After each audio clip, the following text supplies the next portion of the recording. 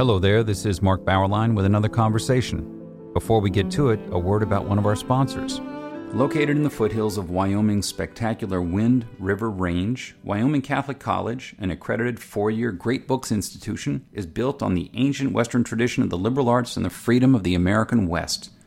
The college offers its students an immersion in the primary sources of the classical tradition, the grandeur of the mountain wilderness, and the spiritual heritage of the Catholic Church. Students experience the illumination of imagination and intellect through the great books and traditional disciplines, literature and philosophy, mathematics and theology, science and Latin, and an outdoor program second to none. The college celebrated an in-person graduation with its seniors last year and welcomed its largest freshman class ever this year. Learn more about the college's unique space in the world of American higher education at wyomingcatholic.edu. Marc Morano joins us today. He is founder and editor of ClimateDepot.com, author of The Politically Incorrect Guide to Climate Change, and Green Fraud, Why the Green New Deal is Even Worse Than You Think. His new book is The Great Reset, Global Elites and the Permanent Lockdown, our topic today. Welcome, Mr. Morano. Thank you. Happy to be here today. Appreciate the opportunity to talk about all this. Well, the first obvious question, maybe I should say this. Where did the term the Great Reset come from? And then you can tell us, what is it? Well, the term came from the World Economic Forum in Davos, and I believe the first use that I could trace was 2014. So it's a relatively new term. However, it's a term that is describing a same phenomenon that goes back at least 100 years in America to Woodrow Wilson's administration, and that is a managerial state or an administrative state, and even later the New World Order that was ushered by a lot of the people in the 1990s. So it's basically an updated phrase for the same organizations, groups that have been pushing sort of this globalist lack of sovereignty version of the world. And you mentioned the World Economic Forum. Who is the World Economic Forum, and where or how does it get its power? Great question. Well, just to go back, the Great Reset was first mentioned in 2014. Then they did a series of slick videos talking about their vision, World Economic Forum. And it was 2 months after the COVID lockdowns began in June of 2020 that the head of it, Klaus Schwab, announced that we need a great reset of the world right now, a rare, narrow window of opportunity, and this time in the name of climate change. And they wanted a reset of capitalism. So where it comes from is he's a student. Klaus Schwab was heavily influenced by Henry Kissinger's sort of worldview when he was coming up at Harvard. And Klaus Schwab set up this World Economic Forum in the early 1970s. And the reason this is so influential is he filled a niche. These annual meetings that they have in Davos are quite attractive to politicians, businessmen, academics, celebrities, royal families, every billionaire, multimillionaire. And the reason they're so attractive is, especially for the political class, they can go to these meetings in the business class and they don't have to abide by lobbying regulations, fundraising limit. I mean, they can go to these meetings and they spend weeks.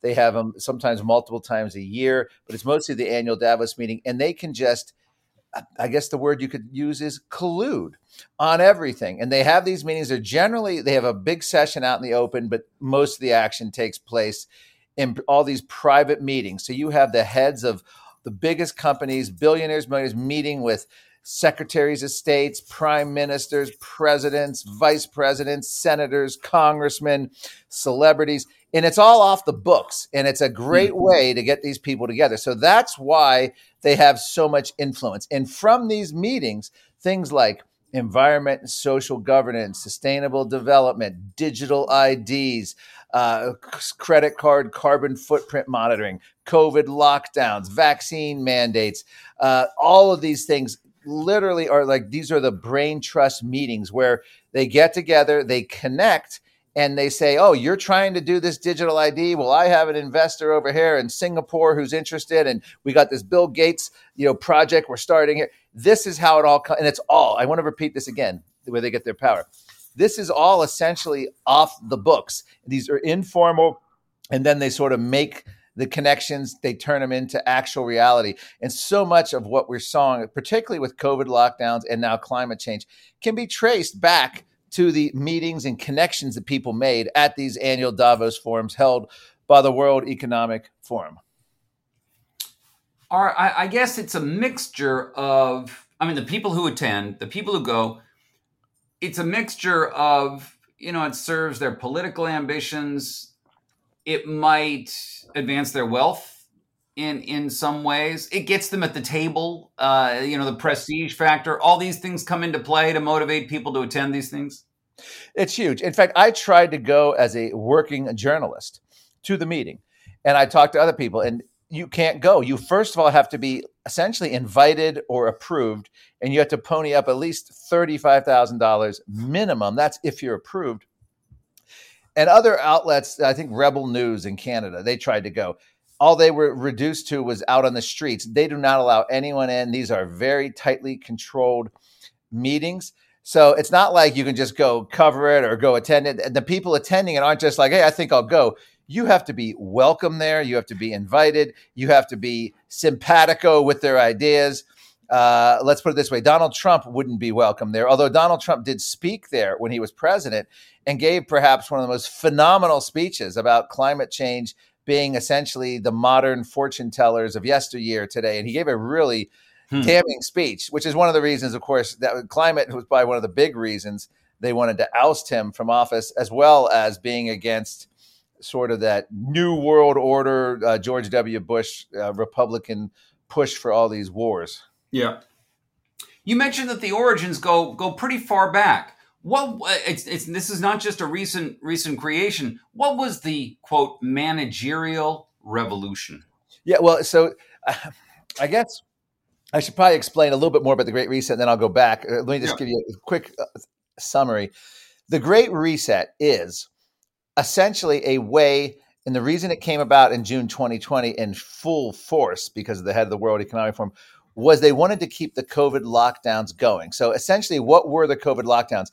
The key about the COVID lockdowns was not just the oppression and authoritarianism of government saying your churches are closed, schools closed, businesses closed, weddings, funerals closed. You can't have people over for backyard barbecue. Bureaucrats can now dictate stay-at-home orders, curfews. You can't fly. You can't go. It was much more than that. What they liked, particularly, and what the Great Reset at its heart is about, is the emergency declaration and emergency powers. And even Klaus Schwab has mentioned that emergency powers are some of the greatest advancements of government power in the history of our planet. And he's absolutely right. I go back to the Roman Republic, through the Middle Ages, 1933 Germany, Italy, the 9/11, the emergency declaration, which we're still under in the United States, the Patriot Act, surveillance only on terrorists, which then later became parents protesting at a school board meeting, then became declared domestic terrorists, subject to all sorts of surveillance techniques by our U.S. government. And then, of course, the COVID emergency, which Donald Trump unfortunately got duped into signing, and then 15 days to flatten the curve. We're still living under the COVID emergency. This led, by the way, to the development of this rushed vaccine, which Donald Trump never should have been involved in, and the Operation Warp Speed, and also gave them complete liability, no liability, and no even testing, because there was a rushed vaccine. And this is why you're getting all the boosters. This is how you're getting it for kids without any of the previous testing. All of this is due to emergency power. So what Klaus Schwab and the World Economic Forum loved was exactly that. And they wanted to move quickly. And so now they are moving quickly. The Associated Press and Washington Post have reported in July of 2022, this year, that Joe Biden is set to declare a national climate emergency, giving him 130 executive powers. Now, the key here, so you understand what the Great Reset is, it's bypassing democracy. It's literal admiration for China's one-party authoritarian rule. And I go back in the book and I show the New York Times columnists from Tom Friedman and others praising China's one-party rule without the messiness of democracy. UN climate chiefs praising China's one-party rule. Justin Trudeau admiring China's basic dictatorship, Obama administration officials. So what COVID lockdowns gave them was Chinese one-party rule in the once free West. You no longer needed to go to your legislator, your parliament, your city hall, your supervisors, your state reps, and say, hey, I'd like to do the following. I'd like to shut churches and business. Nope, no reason. We don't have to vote on that. This is an emergency. We have all the power we need. Every governor, mayor became dictators overnight. That essentially is what the appeal for the World Economic Forum was. They could just impose their agenda without that nasty thing called actual democracy. So, having said what I just said, if you go back to 1913, Woodrow Wilson's administration, top advisors, and Woodrow Wilson was absolutely just admiring this whole concept of a managerial state. It was built as a way by intellectuals and the progressives of the time to help the common man. In other words, the common man, be he a farmer or a worker, blue collar, living out in rural areas or a city, doesn't have the expertise. He doesn't have the finer degrees from Harvard and Yale and Ivy League schools. And he could use benefit of all these incredible experts out there who know everything, and they could tell them how they should live their lives. Because face it, if we're left to the unwashed masses are left to their own devices, it will create chaos, racism, white supremacy. It'll create environmental destruction, economic havoc.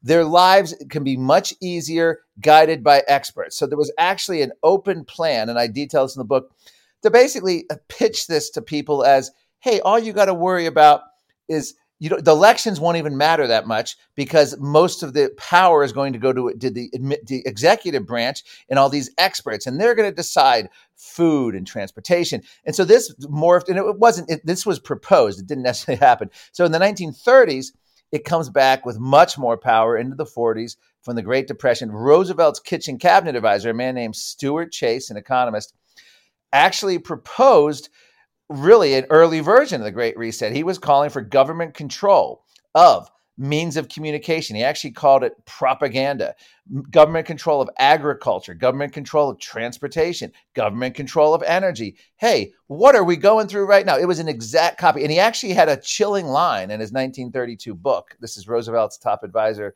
Stuart Chase. Is that Chase Manhattan connection? I don't believe so. No, I didn't see that connection. Good question. No, he was a socialist economist. I don't think he would have been tied in with Chase Manhattan, but that's something someone can check. I did not come across that. I don't believe so. So no, he was not. But anyway, so he literally said in his 1932 book, why should the Soviets have all the fun remaking the world?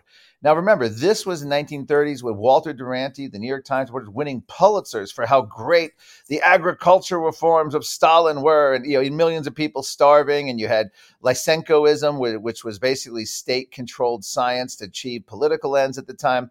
And this is what the sort of progressive left really got suckered in. I don't want to say suckered into, but they got enamored with. So what happened was, and then this sort of fades, and then it sort of comes back again with LBJ, Great Society, but then it fades, and then aspects of it come back in the 1990s with the New World Order, which was more about national sovereignty and globalism, which then, of course, led to a lot of these free trade and quote agreements, which allowed China, and their argument at the time was, hey, if we can get China economically strong, there's never been a war when two countries have had each country had a McDonald's or whatever that saying is. They've always tried to say, and so they said China will become more like us as they get wealthy, so we can do all this trade with them. Well, it turned out China gutted our industrial base, and instead of China becoming more like the free West, the once free West is now becoming rapidly like China with their social credit system, with their surveillance, with their one-party rule, with their bypassing of democracy. And that is that's the sort of the back of the envelope history of this whole movement that's led today to the Great Reset. Let's pause for a moment to ask if you were looking for a Catholic university where the greatest works of Western and Catholic tradition are the foundation for learning, all in an environment that is faithful to the magisterium. That's the University of Dallas in Irving, Texas. Recommended by the Cardinal Newman Society, the university offers an exceptional liberal arts education with undergraduate and graduate programs in arts and sciences, business, and ministry, as well as a campus in Rome, Italy, all of them preserving the wisdom of the past while preparing students for world-changing futures. Academically excellent, always faithful, Apply today at udallas.edu. In 2016, the World Economic Forum issued a video that laid out what life will be like in the year 2030. Now, as you notice, they've taken that down, but you lay out some of the details there. What do they envision in 2030 in that video? Well, they say you'll own nothing, you'll be happy. Everything you want will be delivered by drone. Meat will be a rare and expensive treat. The U.S. will no longer be a superpower. Fighting climate change will be the number one, essentially one of the number one goals of the world. You will have no privacy, but you won't mind. And this is literally laid out in a series of slick videos, and they got, of course, a lot of attention. And then the World Economic Forum tried to pull the videos, and then other people saved them and archives. But they were embarrassed because they were a little too open about what their vision was. But it continues. One of the goals, I mean, let's simplify this and what they're trying to do. And this goes back to Roosevelt's advisor, Stuart Chase.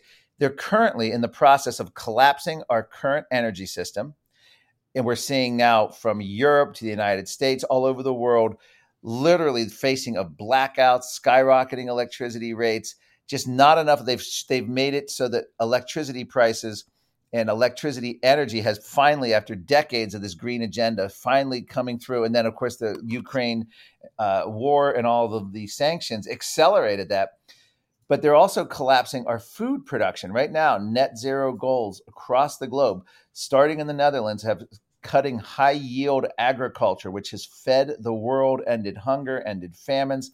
They're now going after it, closing up to 12,000 family-run, smaller, independent farms in the Netherlands.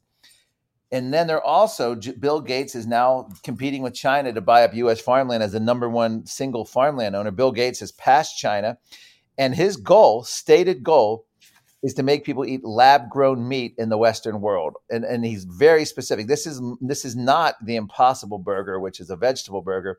This is lab-grown meat. They get stem cells from a cow. They get fetal blood from a calf or a sheep. And they then grow it in a lab. It's like an amorphous blob. And then they, food coloring, and they get a 3D printer. The World Economic Forum touts that you'll be able to print this lab-grown meat in a 3D printer, and you'll be able to print several ounces a minute. So it'll come out as sort of this goo, and then they'll add coloring and work on the texture, and you'll be able to print it up in your home. In addition, they're pushing insect eating, and this is huge. This is happening now. Australia, Europe, they're introducing cricket snacks and others to kids as a psych op. So once a kid who's maybe 10 years old eats crickets, even though they're all in like a potato chip, and it's grease and oil and fat, and you can't really taste or see crickets, it's psychological, like, hey, eating insects is fun. So this is how they're playing that with kids. So they're collapsing the agriculture, collapsing the energy. They're also collapsing our transportation system. As an example, we have Gavin Newsom executive order, no vote, by the way, of California to ban gas-powered cars. A unelected, unaccountable bureaucracy, the California Air Resources Board, comes up with a timetable. 17 states, including my home state of Virginia, has a trigger law to follow California's environmental dictates. So now you have 18 states going along with a gas-powered car ban. Well, the former head of the World Bank at a World Bank meeting said we need to come up with a timetable to end financing for gas-powered cars. So you have the World Bank ending it at the automaker level. You have Australian corporate banks saying they're not going to give out car loans anymore for anyone buying a gas-powered car. No one voted on this. There was no referendums, no congressional vote, no parliament. This was imposed. And the key here is when they do this, they're creating intentional car shortages, a la Cuba, a la East Germany. In East Germany, the government said you can only buy one approved car. And they had a crappy East German Trabant. People had to get on waiting lists for years. That exact same thing is set to happen here. There is no way electric cars can ramp up, and you can never get enough rare earth mining to even meet it. So then you have that. And then you also have, as Stuart Chase, Roosevelt's advisor, said, government control of communication and propaganda. Well, that's big tech censorship is government censorship. They're collapsing our free speech rights. We have all the T's crossed and dotted I's now. We've seen the Freedom of Information Act request. the Biden administration sending the list of people to ban, big tech saying we're on it, websites to ban, big tech on it, all the corporate government collusion when it came to things like the Barrington Declaration, the scientists who were opposed to lockdowns that was colluded with at the highest levels of the U.S. government, from Anthony Fauci and Francis Collins, working with the media to suppress. They wanted to call them fringe epidemiologists, even though they had won Nobel Prizes and they were from Harvard and Yale. I mean, this is the world in which we're living. And that is the best explanation of the Great Reset in terms of where we are. So they're collapsing food, energy, transportation, communication, and they're going to replacing it. We're already seeing calls now across the globe for nationalization, particularly of energy, to start. Because why? Well, the free market failed. And so the government needs to step in and take over. Same thing with food. They predicted for decades that climate change would cause food shortages. The opposite happened. NASA reported a global greening, shrinking deserts, increasing crop yields. Food is plentiful.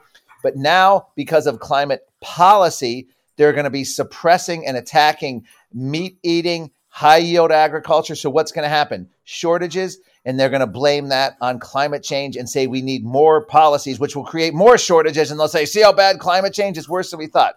This is the insane loop we're in. I blame Republicans probably more for this than Democrats, because Republicans have been pathetic. Republican leadership has not stood up to any of this, and they've allowed it for decades, paying lip service to the climate agenda, paying lip service to all of these threats. And even now you have Republicans like Kevin McCarthy and Mitch McConnell completely oblivious to everything I'm telling you right now, other than, energy costs are high, let's blame Biden and vote for Republicans. I don't expect much if Republicans win, other than to stop some of the extra bad stuff happening on Washington.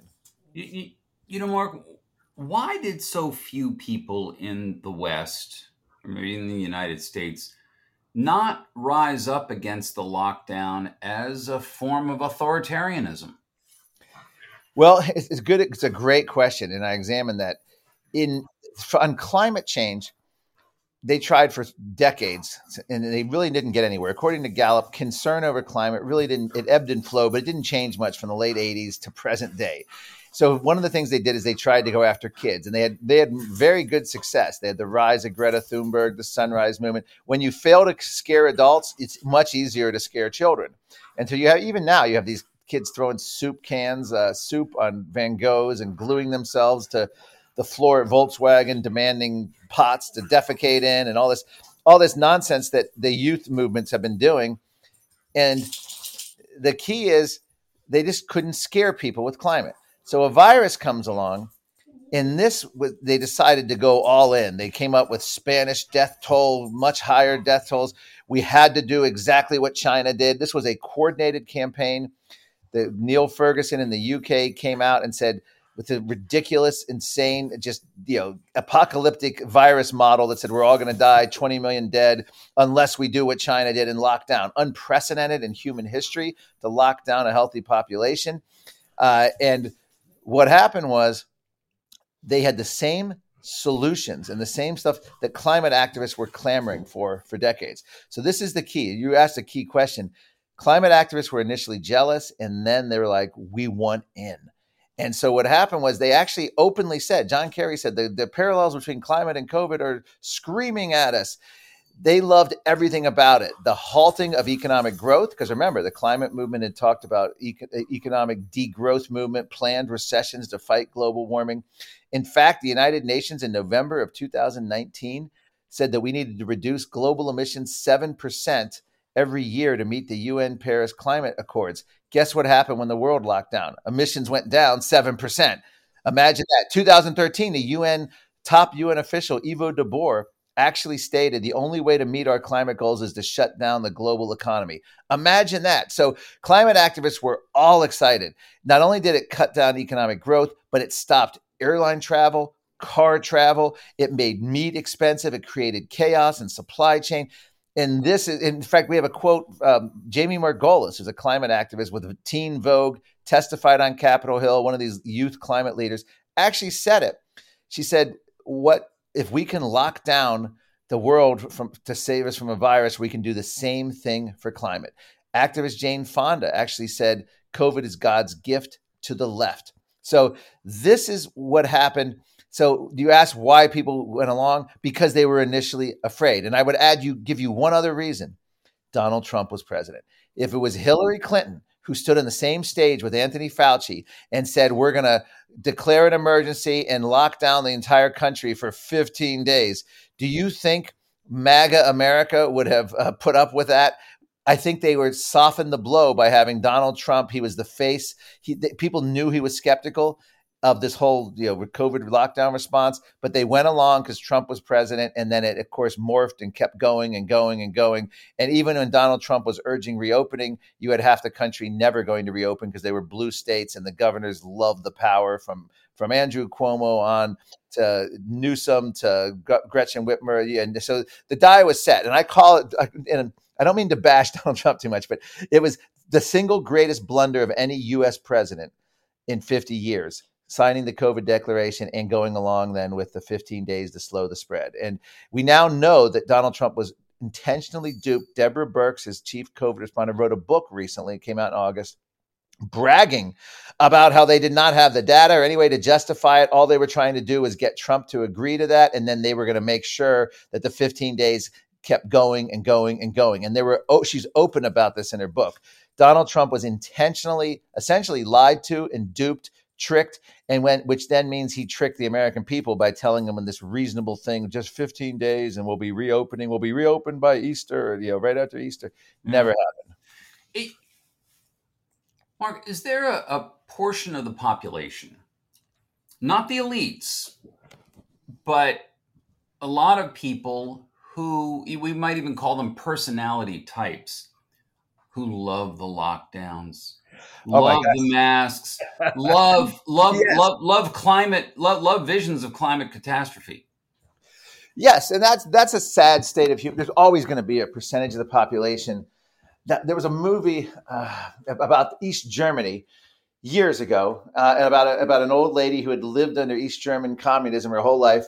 And I guess she had an operation and went into a coma. And when she awoke, the wall had fallen and they were all free people. Well, what was interesting about it is she was so terrified of change, and the kids knew it. They didn't tell her. They made her believe that she was still living under East German communism in order to keep her calm and happy.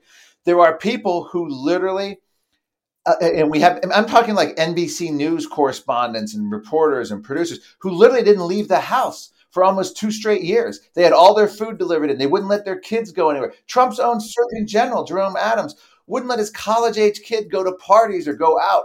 There are people who like the idea of being protected, of being safe, of having experts tell them what they can and can't do.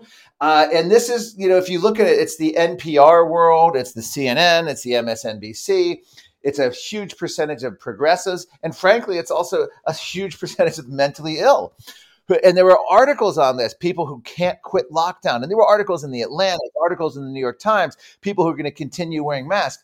The most insidious problem were the politicians. And I detail that, whether it was in Scotland or other countries, their politicians wanted permanent pandemic powers. And that made sense. In the terms of human nature, a politician is going to love these kind of powers and they're not going to want to give it up. So you can understand why they did it. But some people, there's what's that old song? Some of them want to abuse you. Some of them want to use you. People just wanted to be told. They felt somehow safer that they were going to be like that. And at the same time, those very people were downright vicious toward anyone who didn't go along. Yes, and that was the whole demonization. It's the same way. And there's a book from 1985 called "Everything I Needed to Know I Learned in Kindergarten." Well, everything I needed to know about COVID and COVID politics, I learned during the climate debate. And it's the same thing. If you were a dissenter, if they would call you a denier to try to link you to Holocaust denial, they would try to deplatform and cancel you. They would try to smear you. They would try to literally make it so you were an outlier. And this was exactly what they did. This is how every authoritarian regime gets its power. You have to crush dissent. You have to control the narrative. You have to control the propaganda, if you will, in the words of FDR's advisor. And so that is what we had to deal with. And, I just wish that we had stronger leadership in March of 2020. I wish Scott Atlas had been at the White House. And instead, Donald Trump's picks were, I'm bashing Trump for some reason, but he had Redfield as CDC director, Scott Adams as his Surgeon General, and you can follow both of them. Redfield, in August of 2020, announced if everyone would wear masks, we could save millions of lives. It was all he just cranked out the BS. This is why I don't like Vice President Pence. Nothing to do with the election or January 6th at all. It's all about him cozying up to Fauci, wearing the mask, getting the vaccine, never once complaining about lockdowns. He was basically a stooge of the authoritarian public health bureaucracy. And to me, Mike Pence is dead to me politically forever, because there was a moment where we needed a leader and he bowed down and just crumpled under like a pile of dust. So, and that was the other thing. So you have people like Jerome Adams, Donald Trump's Surgeon General, who has since now said that we've never really locked down. He's still urging masking. This is a guy who who should have been fired at the first stop. And same with Redfield, especially after he made the mask comments. But this is who, Donald Trump made a lot of bad appointee picks. And so personnel matters. That's what I would say. And that's how we ended up in this mess. The book contains much, much more on the performance of the CDC during this process. Examinations of phenomena such as mass formation psychosis and social credit scores, discussions of the ways in which elites so often violated their own strictures that they placed down on the rest of us. But for now, the title of the book is The Great Reset, Global Elites and the Permanent Lockdown. Marc Morano, thank you for joining us. Thank you so much. I appreciate it. Yeah, my last chapter is The Great Reject, so it's not all hopeless. And thank you for listening to our conversation, which has been supported by Wyoming Catholic College, which combines great books, the Catholic tradition, and the great outdoors of the American West into an extraordinary education. Go to wyomingcatholic.edu or contact the admissions office at 877-332-2930.